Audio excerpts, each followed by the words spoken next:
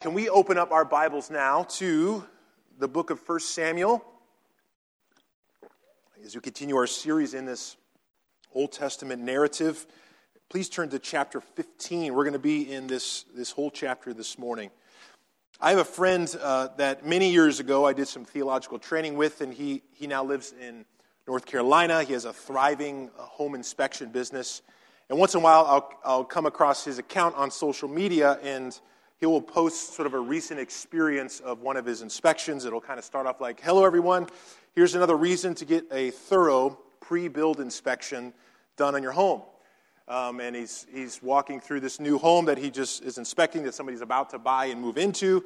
And some of the videos and the pictures are just unbelievable of what is going on. He's up in the attic, and you're seeing rafters that have just been complete sections cut away because somebody didn't think ahead, and now they're running duct work through the middle of what should be load-bearing roof rafters, and then dangerous flammable venting right next to flammable material to just hack jobs on the roof where the guys just were lazy and they just try to cover up a mistake by slapping some caulk on the entire missing shingle.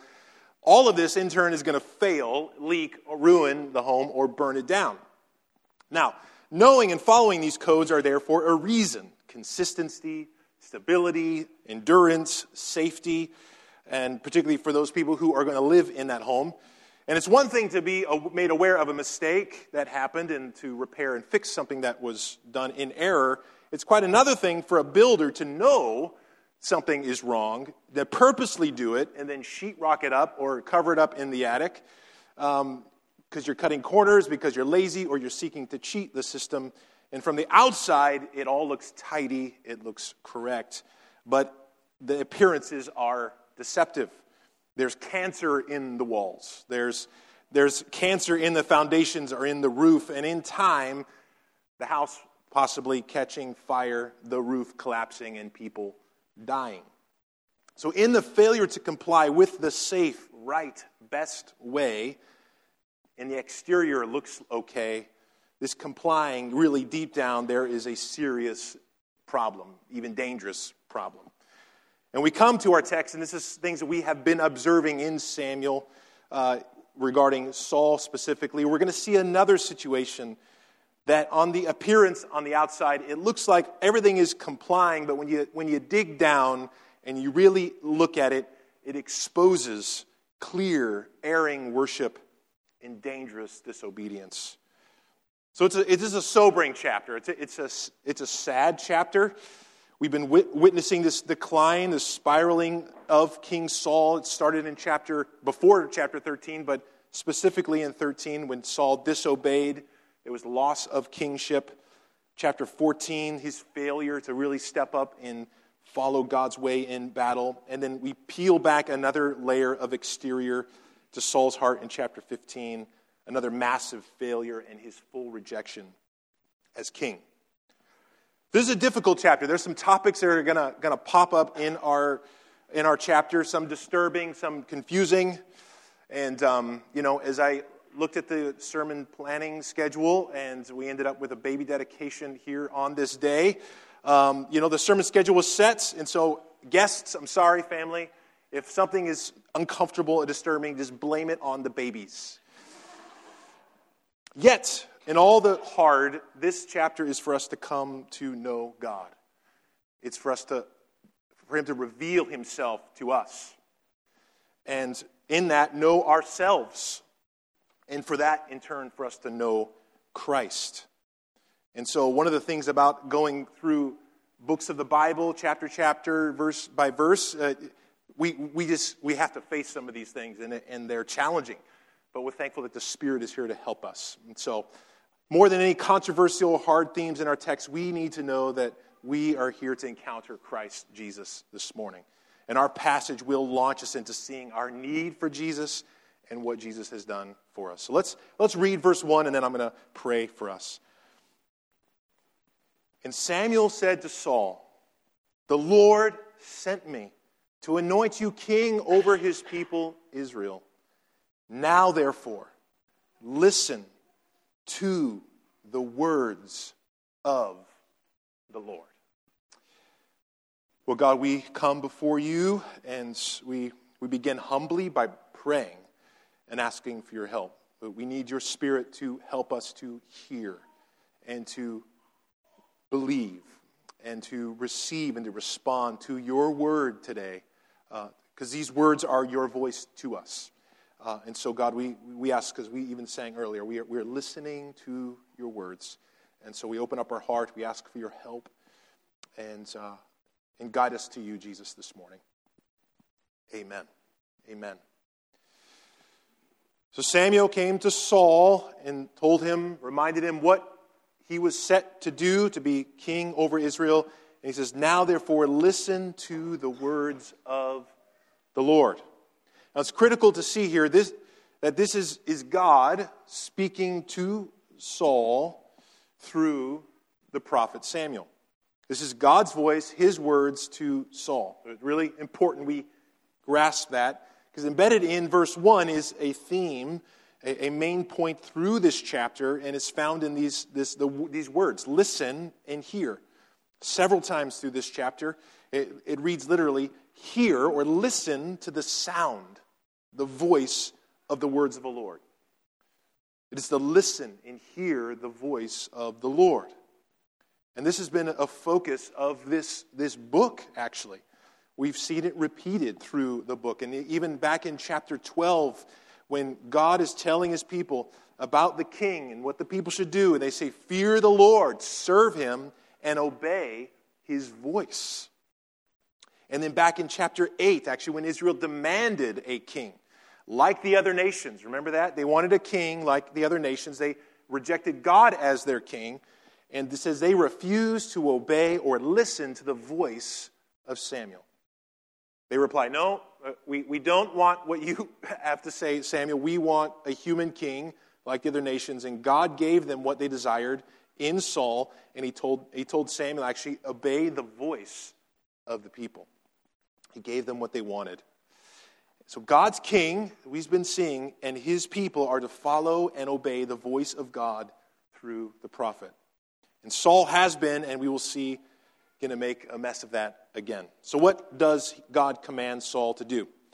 Thus says the Lord of hosts, verse 2, I have noted that what Amalek did to Israel in opposing them on the way when they came out of Egypt. Now go and strike Amalek and devote to destruction all that they have. Do not spare them, but kill both man and woman, child and infant, ox and sheep, camel and donkey. Welcome to baby dedication morning. Now, we've seen lots of wars and destruction already in 1 Samuel. And we come to a text like this, and it's startling. It should disturb us. A command to do violence to a people, in particular, a command to not spare, kill woman, child, infant. This should not be easy to read. What do we do with something like this? Well, there's a few different ways people approach it. They avoid it. They just kind of leapfrog over this and not think about it. Others, it becomes so challenging to them to even embrace Scripture becomes a difficulty. They reject it. They maybe even reject God himself. Maybe deconstruct from the faith, believing that God is just simply a genocidal moral monster and there's no way I could worship a God like this. So why would he allow, yet alone command, something like this? What do these stories of violence in the Old Testament, what do we do with these? I'm going to take a little bit of a detour this morning, thanks to Josh telling me I had to do that last week. I'm just kidding. It takes some time to speak to this. I will not be able to satisfy maybe everyone's questions or thoughts on this. I can't say it all this morning, but we're going to try to help bring some clarity and thought around this. So let's begin with this. First, we see Samuel points to a historical situation in verse 2. What was this? Back in Exodus chapter 17, we read about Moses and Joshua making war with the Amalekites after they attacked them, and they were defenseless, they were homeless, and we see what happened in Deuteronomy 25. It actually describes what took place. Remember what Amalek did to you on the way as you came out of Egypt, how he attacked you on the way when you were faint and weary and cut off your tail, those who were lagging behind you, and did not fear God. And then God commanded them, when they possess the land, you shall blot out the memory of Amalek from under heaven, you shall not forget. So the Amalekites attacked God's people out of Exodus, in their Exodus, and the stragglers, the weak, the elderly, the moms and their kids who were kind of hanging back and defenseless, they had no fear, and they just were picking them off. They were just marauders, just taking them out. And God is now instructing Saul to fulfill what he promised way back then to blot them out. So this isn't like a petty skirmish or Samuel's violent idea just to get some revenge. This is the Lord's divine war and judgment against his enemy and ultimately sin and evil. So the first thing we need to see and consider when we see these situations of violence is these were not against innocent people. No one is innocent. Actually, every person is all born in rebellion against God and is not deserving of mercy. And the Amalekites were wicked people. They were marauders and they were violent, and they were like other groups as we see Joshua commanded to war against in Canaan. The Canaanites were known for serious wickedness like human and infant sacrifices, bestiality, incest, child prostitution. In the book of Judges, the Amalekites continue to war against and oppress Israel. And later, Haman, the wicked leader in the book of Esther, we're told is an Agagite, which is a name referring to the leaders of the Amalekites. And who was he organizing to commit genocide against? The Jews. So think Nazis trying to wipe out the Jews. So, they were evil people then, and they continue to be. Samuel would later, in verse 18, refer to the Amalekites as sinners. So we must see that these wars were not simply wars on some ethnic group, but God's war against evil and sin. So in the Old Testament, Israelites were used by God as instruments of his divine justice against sin, representing physically a spiritual reality. And of course, Israel had their own sins. I mean, we see it throughout. We've already seen it, and we continue to see it through the Old Testament. Idols and pagan worship, ongoing problem for them. But it was the sin that God was against, not a race or ethnicity. God was against the wickedness of Jericho, yet God would welcome someone from those people, like the prostitute Rahab, into his covenant by faith.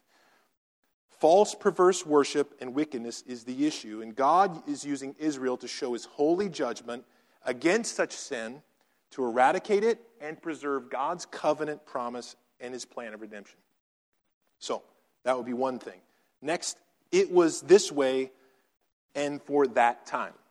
Meaning this happened in a focused historical time where God purposed in his sovereign plan to bring judgment on people through Israel as a nation. Therefore, it had a political, ethnic aspect to it. And this judgment was not knee-jerk or sudden. Back in Genesis, God is speaking to Abraham, and it says God is going to permit in a patient time over like 400 years in which the sins of those nations just continue to increase, continue to ripen, and become so full of wickedness that he would and must justly deal with that sin. So it wasn't that Israel was more righteous, it was sin against God, and he must deal with that. But God is slow to anger. He's full of mercy. God desires repentance, so he relents at times from punishment. Think Jonah and the Ninevites. And when sin and wickedness take place, God grieves over this in brokenness in brokenness and sin. We'll see that more in a moment. And yet there are times when humanity becomes so corrupt. Think Noah, time of Noah, where everyone, the scriptures tells us, their only intention was evil. Everyone. His only intention was evil, and for God to preserve humanity, he had to do something. And so this means he deals with other nations, and he also deals with God's covenant people, Israel. Just like other nations, they must get dealt with. If you remember, we must not overlook, just a few chapters before, we had some priests who were supposed to represent God's holiness and his representatives, and yet were judged by God and put to death because of their radical sins. They were not innocent, and God is not playing favorites. Israel would get judgment, too, if they rebelled, and we see that unfold in their history with exile in Babylon, etc. So, Israel is used as God's agents, though imperfect in themselves, for his work to judge and restrain evil in the world and to move forward his plan of redemption. Stay with me. You with me? Everybody stay with me. Next, we must take Scripture in its entirety. We must read all of the Scripture to interpret this. We must look at the entire of whole Scripture. Did Mary Poppins pop up there? Okay. One author drew attention to this trailer that I'll reference, but we know Mary Poppins, right? Mary Poppins, sweet, lovely, happy movie. There's like kids' movie songs and animals, and it's wonderful. But somebody took the movie and they spliced it together and they have this scary background music, and they took these scenes, and if you watch just that trailer, you would think Mary Poppins is a horror movie, like Scary Poppins is what you would think it is. And sometimes we like to do that with Scripture. We just want to piecemeal what we think. And if you try to create an image of God based on what you choose, then it will be dysfunctional. It'll be an error. And we can't isolate one passage from the whole teachings of Scripture. And so when we zoom out and we see all of what God does in redemptive history, we see Jesus coming, the Son of God. He came and he taught and affirmed and sanctioned all that was in the Old Testament, and often spoke of hell and God's judgment. And if you read Revelation, there is stories about blood being to the horse's bridle. There's going to be a lot of violence and war in the end. But now, since King Jesus has come, his people are not represented by a political state or a country or one singular ethnic group, but it is now God's church, his redeemed people from all tribes and all tongues and all nations. And in this new covenant, we see the teachings of Scripture forbid violence for Christians in the name of God in order to spread the faith. And where there remains a spiritual warfare still, it is not through one ethnic nation or group, but the church wages warfare because of the cross and what Jesus has done in defeating sin, death, and hell. And we do not war against flesh and blood, but against spiritual darkness through moving forward in the gospel. So God's kingdom now expands and goes forward through gospel proclamation, by his word, and by our actions in serving and loving like Jesus, not through bullets and swords and violence. We also need to keep in mind, one day, God's justice still works today. It will fully come against all sin and wickedness. In the New Testament, Jesus affirms this. We referenced it already in Revelation. Judgment will come. And we are commanded to be humble.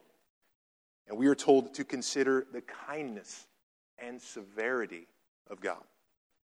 The flood and Jericho and the Malachite narratives are foreshadows, pointers to a final judgment of those who oppose and reject God in Christ.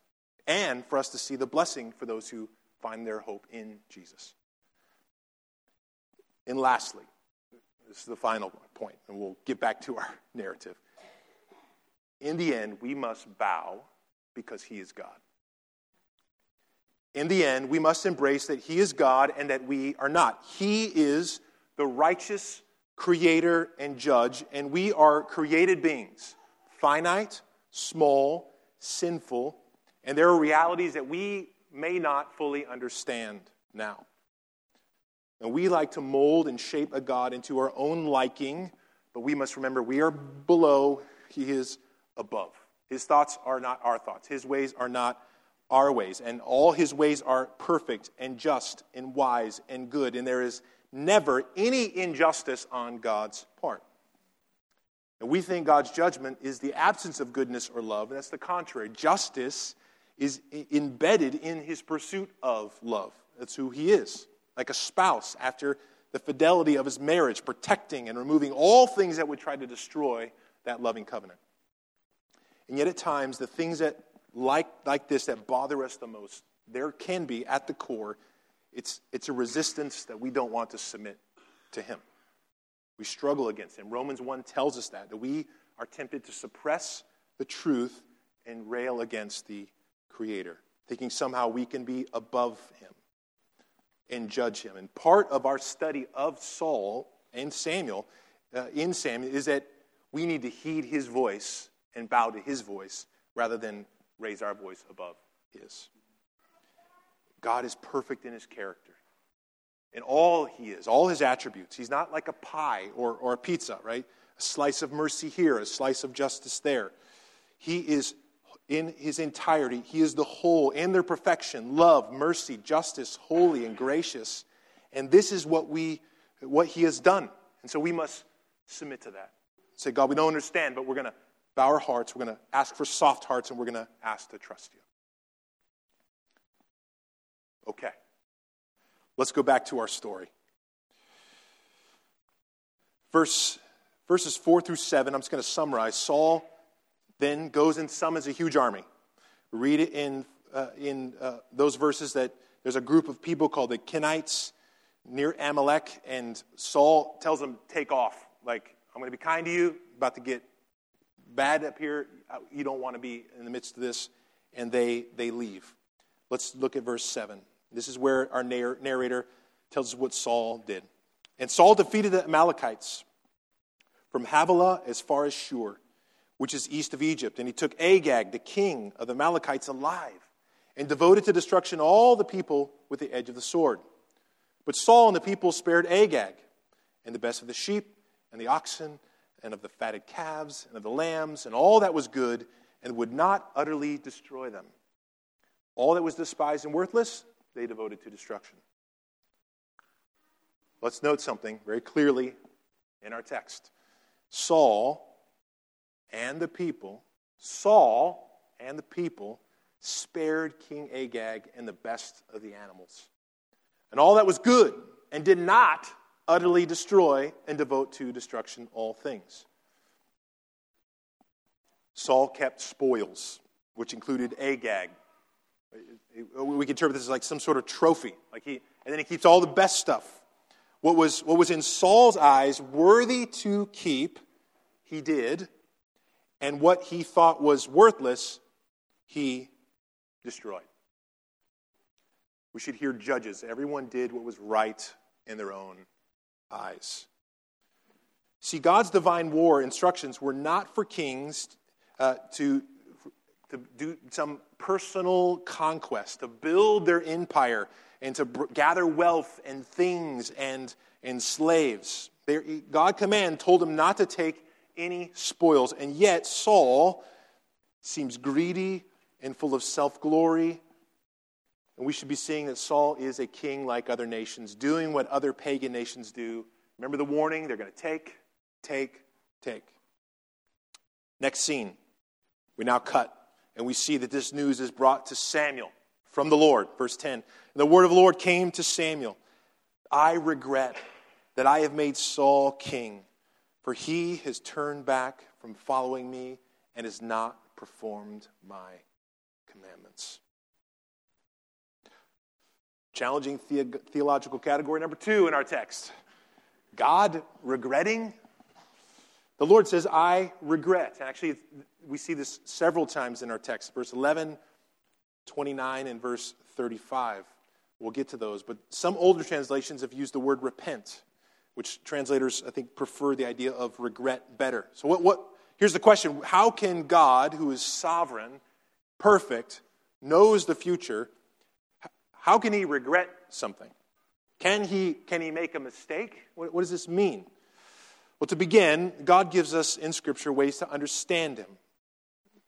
First and foremost, because he's not man like us. God is spirit. Yet he feels and responds and relates to humanity, his image bearers.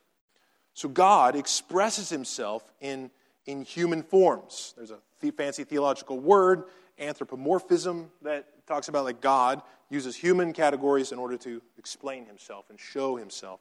God's arm saved them, or his face shined, or he smells. Well, God he's not human like us. He doesn't have an arm and doesn't have a face. So God's regretting is helping us understand and express something humanly about his heart and who he is. And what is it it's expressing? His sorrow for Saul's rejecting him. God responds to this human situation, though he knows the outcome. This situation, the first readers would have automatically thought of something else, another regretting. Maybe you thought of that as we read this in Genesis 6. It tells us this. This is before the flood. things are really bad. And this is what God says. The Lord regretted that he had made man on earth, and it grieved him to his heart. God saw all the wickedness, the pervasive wickedness and destruction of humanity and God's creation, and he was moved by the state and condition of their sin. God grieved over this. Know what Genesis 6 says. It grieved him to his heart. We are to connect these stories. We're to see that God is moved by this brokenness. The more significant, greater destruction that happened with Noah on the earth, but also how horrible this situation is with the king, Saul. He is broken over it. He regrets this situation. There is sorrow in this. And yet, God doesn't regret just like man.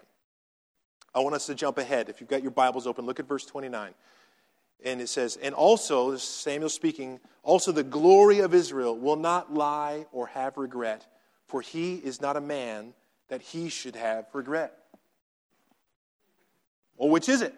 He does regret or he doesn't regret? Well, I think maybe the answer is both.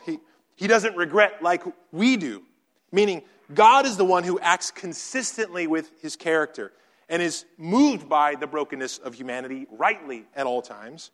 Man continues to act inconsistently, sinfully, and lies. God responds to that sin in his consistent character, which is judgment, and is also perfect mercy. But not like man, or as we should see, not like Saul. This doesn't prove his inability to know or see the future, but it proves his heart that is moved by and has sorrow over sin.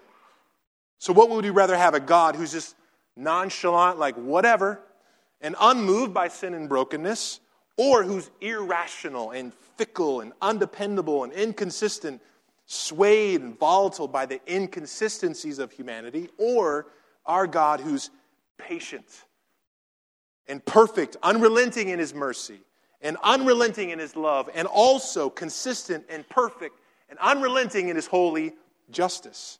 And then he uses all of that perfection to love and to save and to rescue and to judge evil, all according to his promises, through his character, for his people. That is God. That is the God who is perfect. And look how this lands on Samuel. Verse 11. And Samuel was angry, and he cried to the Lord all night. Just imagine Samuel just weeping over this. Broken because of the sin. Broken because of this rejection of God. Did he weep over Saul specifically? Did he weep over God's glory being dishonored? Did he weep over the entire nation of Israel that is in this muck and it's just his heart is broken for his people? Maybe all of the above. But I think Samuel is showing us God's heart through this very moment. Aren't you thankful that God is moved by our sins, by the brokenness of the world, and by humanity? God is not some distant, disconnected, cosmic overlord in the sky who has no feelings and no emotions, or he's erratic and driven by emotion and impatient and outbursts like us. Great is his love. Great is his love. Great is his patience. Great is his justice and his mercy that moves towards creation. That we know perfectly where that justice and mercy kiss at his cross. So Saul had to do his job. Verse 12. And Samuel rose early in the morning and met Saul in the morning. And he was told to Samuel, Saul came to Carmel, and behold, he set up a monument for himself, and turned and passed on and went to Gilgal. All right, we just got to be like, what just happened? Samuel is going to make his way to find Saul, and he gets an update from somebody, and after Saul's great victory, his great achievements, he throws a party, and then he sets up a monument to honor himself afterward. What is going on here? Remember, we did see recently a monument being set up called Ebenezer. The Lord is my help. What is Saul doing? Is he his own help? Is he the object of salvation for Israel? Saul then heads to Gilgal. Ironically, to the place of his setting in as a king, which will now be the place of his undoing. And Samuel arrives, verse 13, and Saul said to him, "Blessed be you to the Lord. I have performed the commandments of the Lord." And Samuel said, What is this bleating of the sheep in my ears and the lowing of the oxen that I hear? Remember our theme of hearing and like voice sounds in our chapter? Here, after this awkward and weird, chipper Saul, "Hello, Samuel. Blessings to you in the Lord. I obeyed everything that you told me to do." Samuel basically asks, what is the sound of the sheep in my ear, the sound of the oxen I hear? The hearing and the sounds of the animals are the very things proving contrary, opposite of Saul's confession of obedience. It's proving his disobedience. It's the kid who's denying that he ate the chocolate cake when there's icing all over his face and crumbs on his shirt. He's guilty. He's guilty. Now listen to Saul's response. And Saul said, "They have brought them from the Amalekites, for the people spared the best of the sheep and of the oxen to sacrifice to the Lord your God, and the rest we have devoted to destruction."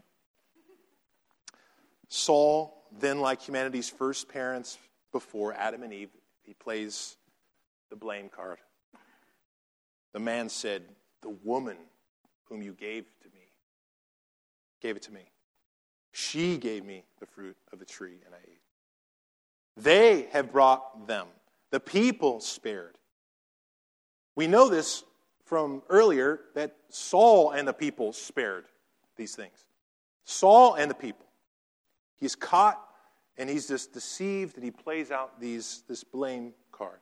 And he tries to make it sound holy in the moment, right? What does he say? He says, we spared them so that we could sacrifice them to the Lord. This is noble. This is a godly thing. There's such a disconnect.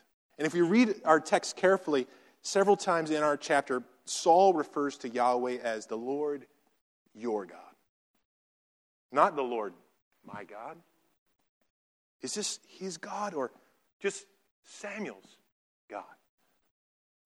Samuel has none of these excusing and minimizing, and Samuel confronts Saul, verse 16. Then Samuel said to Saul, "Stop.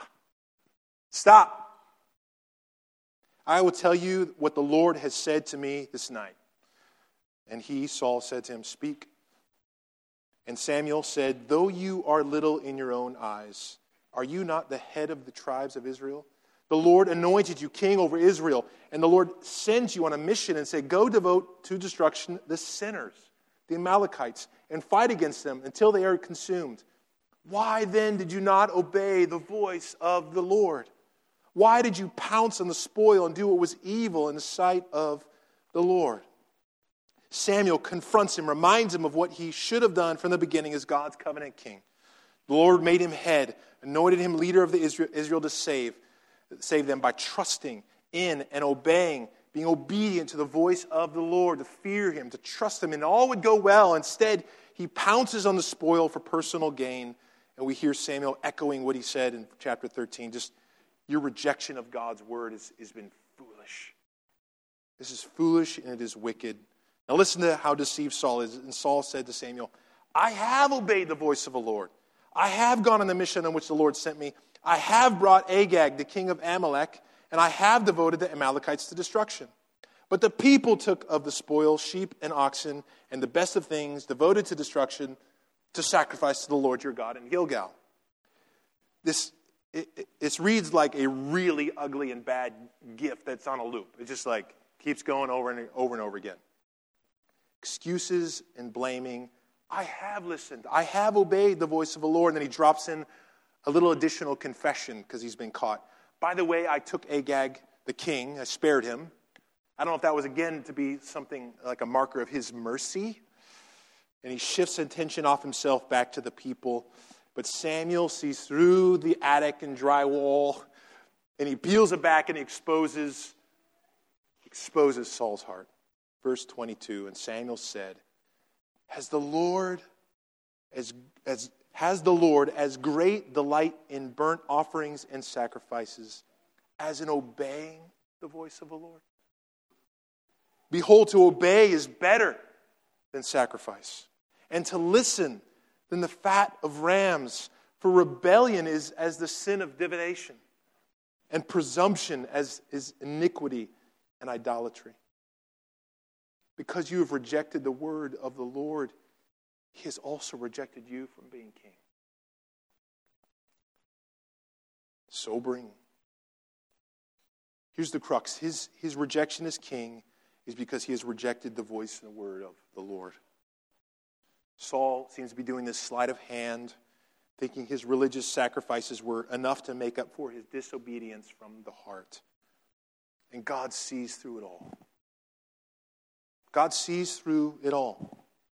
He knows our hearts. He knows where we are. Who are we fooling? Who was Saul fooling in this? That presumption is like pagan idol worship. And this concept is highlighted throughout Scripture, from the prophets through the Old Testament and even to the teachings of Jesus. The danger and the trap of thinking our outward religious acts without having a heart that is truly believing is somehow acceptable worship to God. David prayed, "My sacrifice, O God, is a broken spirit, a broken and contrite heart you, God, will not despise."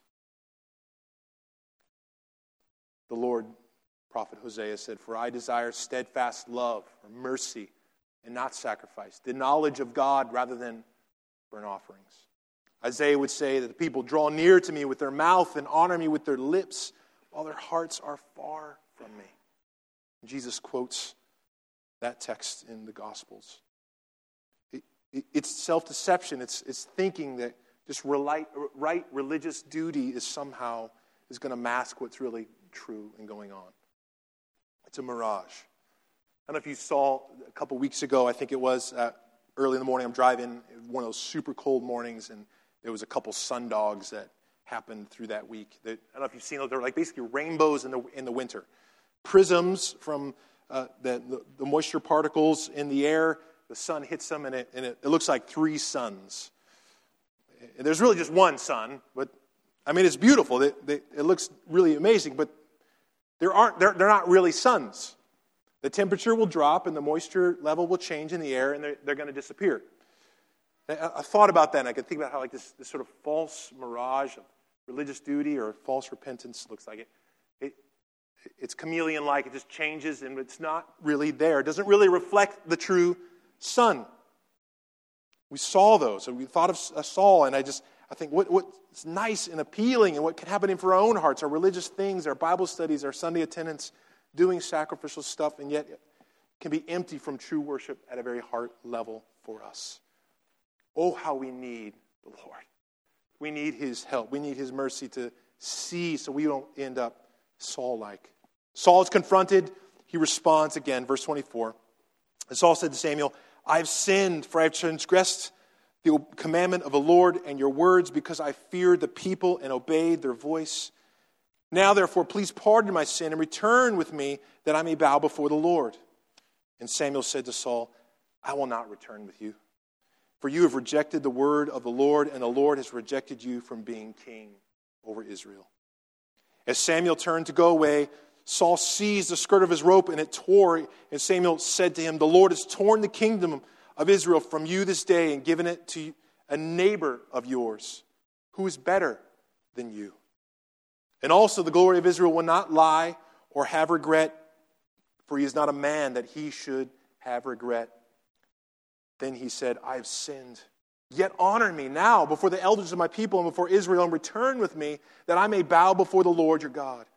So Samuel turned back after Saul, and Saul bowed before the Lord. There's a lot going on in this little section. Saul appears to be repenting, right? I mean, he says, "I have sinned."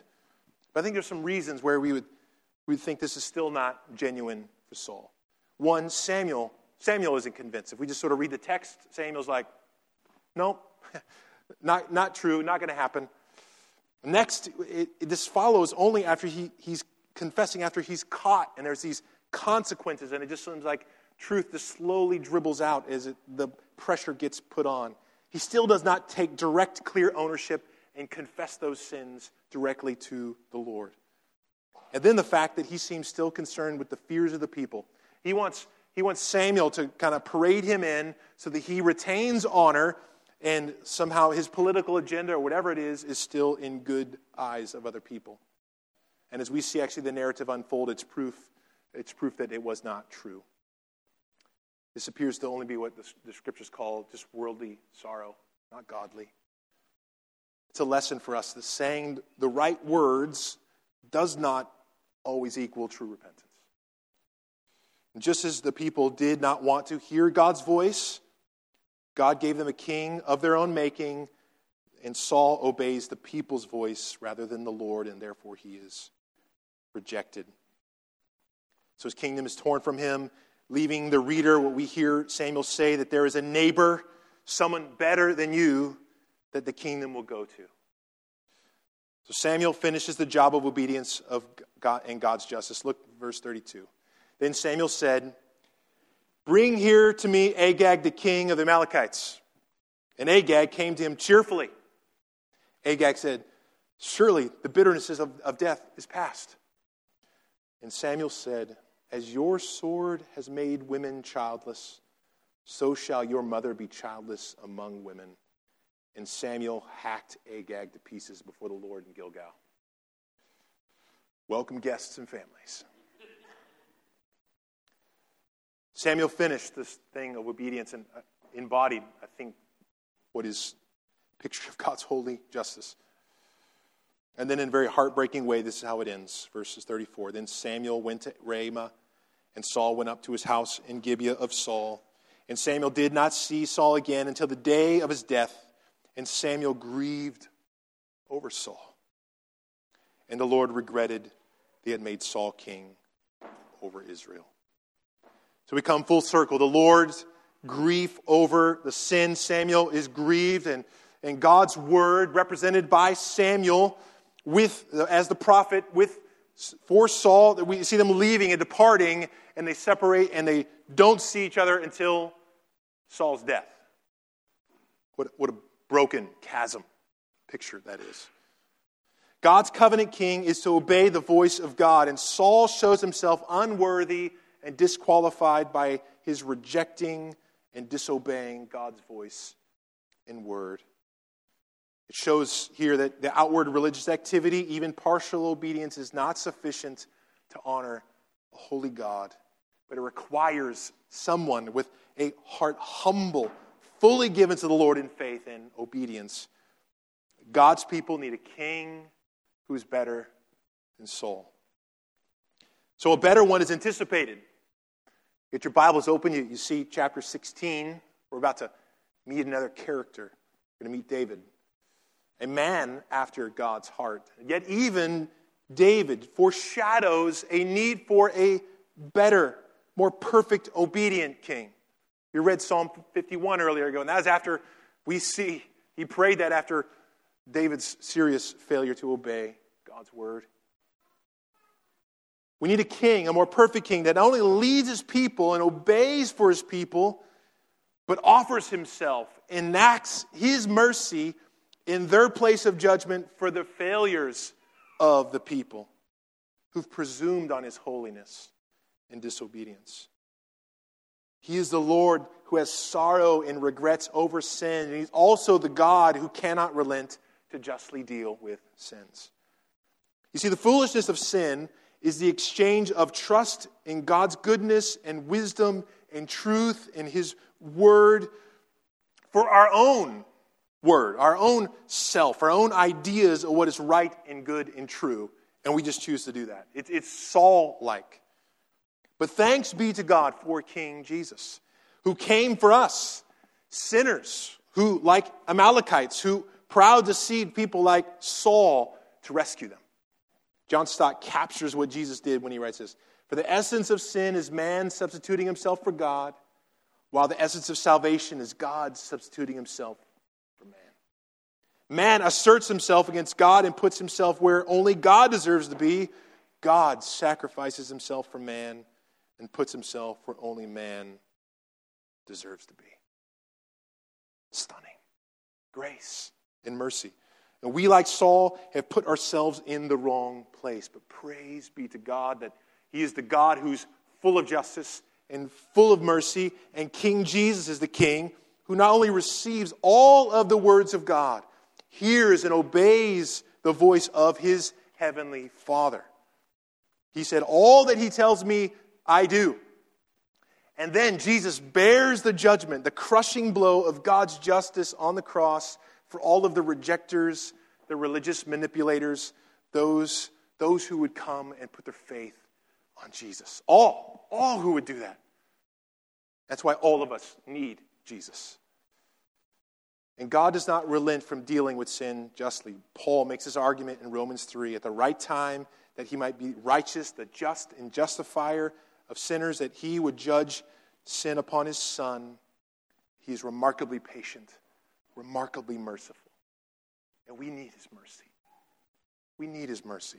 I've been just sitting in this brutal chapter 15, and I'm just made aware of my Saul-like tendencies this week. My tendencies towards man-pleasing and Nate's honor versus God's honor, or my self-justifying pride that I could be given to. I need His mercy. I don't deserve His mercy, but thanks be to God, we have a Savior who calls us to Himself and says, receive my words, come and find me, my words of life and salvation, the Word of God who is Jesus. Don't reject His words, but believe and receive them. And all of those who do receive His words, the sword of judgment is taken upon Jesus and not us. And what we could do is get lost in chapter 15 and sort of the deep theological arguments of the Amalekites and God's judgment, or regretting and overlook God's call and invitation for all of us, invitation for Israel and for us. Will we hear the voice of the Lord and trust on Him and obey and follow? Are we trying to sneak in some Christian performance to justify ourselves when there's something else going on in our heart that we need to give God to, that we need to give to God? Let us not be deceived. Let us come, like David said, with a broken and contrite, repentant heart. This is the chapter for us to take sin seriously. It's a chapter to remind us that we need God's community. Hebrews 3 tells us, take care, brothers, lest there be in any of you an evil, unbelieving heart, leading you to fall away from the living God, but exhort one another every day, as long as it is called today, that none of you would be hardened by the deceitfulness of sin. So we hear this morning, we hear God speaking to us, exhorting us to receive the words of Christ, to turn and trust and repent and receive His words. We be encouragers of one another this coming week to hold out to each other the words of Christ, exhort one another why it is today, and cast ourselves on the mercy of Jesus. Because this is our promise, saints. 1 John 1:9, if we confess our sins, He is faithful and just to forgive us our sins and to cleanse us from all unrighteousness. God's salvation provided for us in Jesus is held out for people like us who need saving. And there's no monuments for ourselves, only for Jesus. And we need His love, we need His mercy, and we need His justice, and we need His grace. And when we see the need for all of that and what God has done, it really just calls us to bow before Him. I think it helps us recount words like Romans 9. All we can say is, oh, the depth of the riches and wisdom and knowledge of God. How unsearchable are His judgments, how inscrutable His ways. For who has known the mind of the Lord? Or who has been His counselor? Or who has given a gift to Him that He might be repaid? For from Him and through Him and to Him are all things. To Him be glory forever. Amen. Let us rush into the grace and mercy and goodness of Jesus today. Lord, thank You. The depth and the riches and wisdom of Your knowledge, we can't comprehend it. Your judgments and Your mercy. God, we're moved like Paul here. All we can do is bow in worship. Jesus, thank you for your perfection of your character. Unrelenting in justice, unrelenting in mercy. And it's perfectly displayed in the grace of God given to us in Jesus Christ. We need your mercy today. We need your grace today. We need to hide ourselves in the just work of Jesus today. So give us soft, pliable hearts, Lord, for us that need to be drawn to a place of repentance over something. God, give us strength and courage and help to do that today. Let us continue to be conduits of help and encouragement as we exhort one another today. And we would turn and trust in your saving work.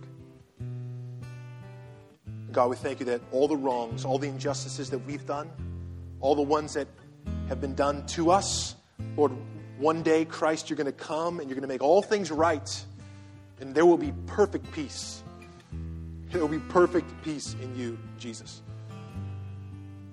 May we hide in that today with expectation of the perfection to come. Amen.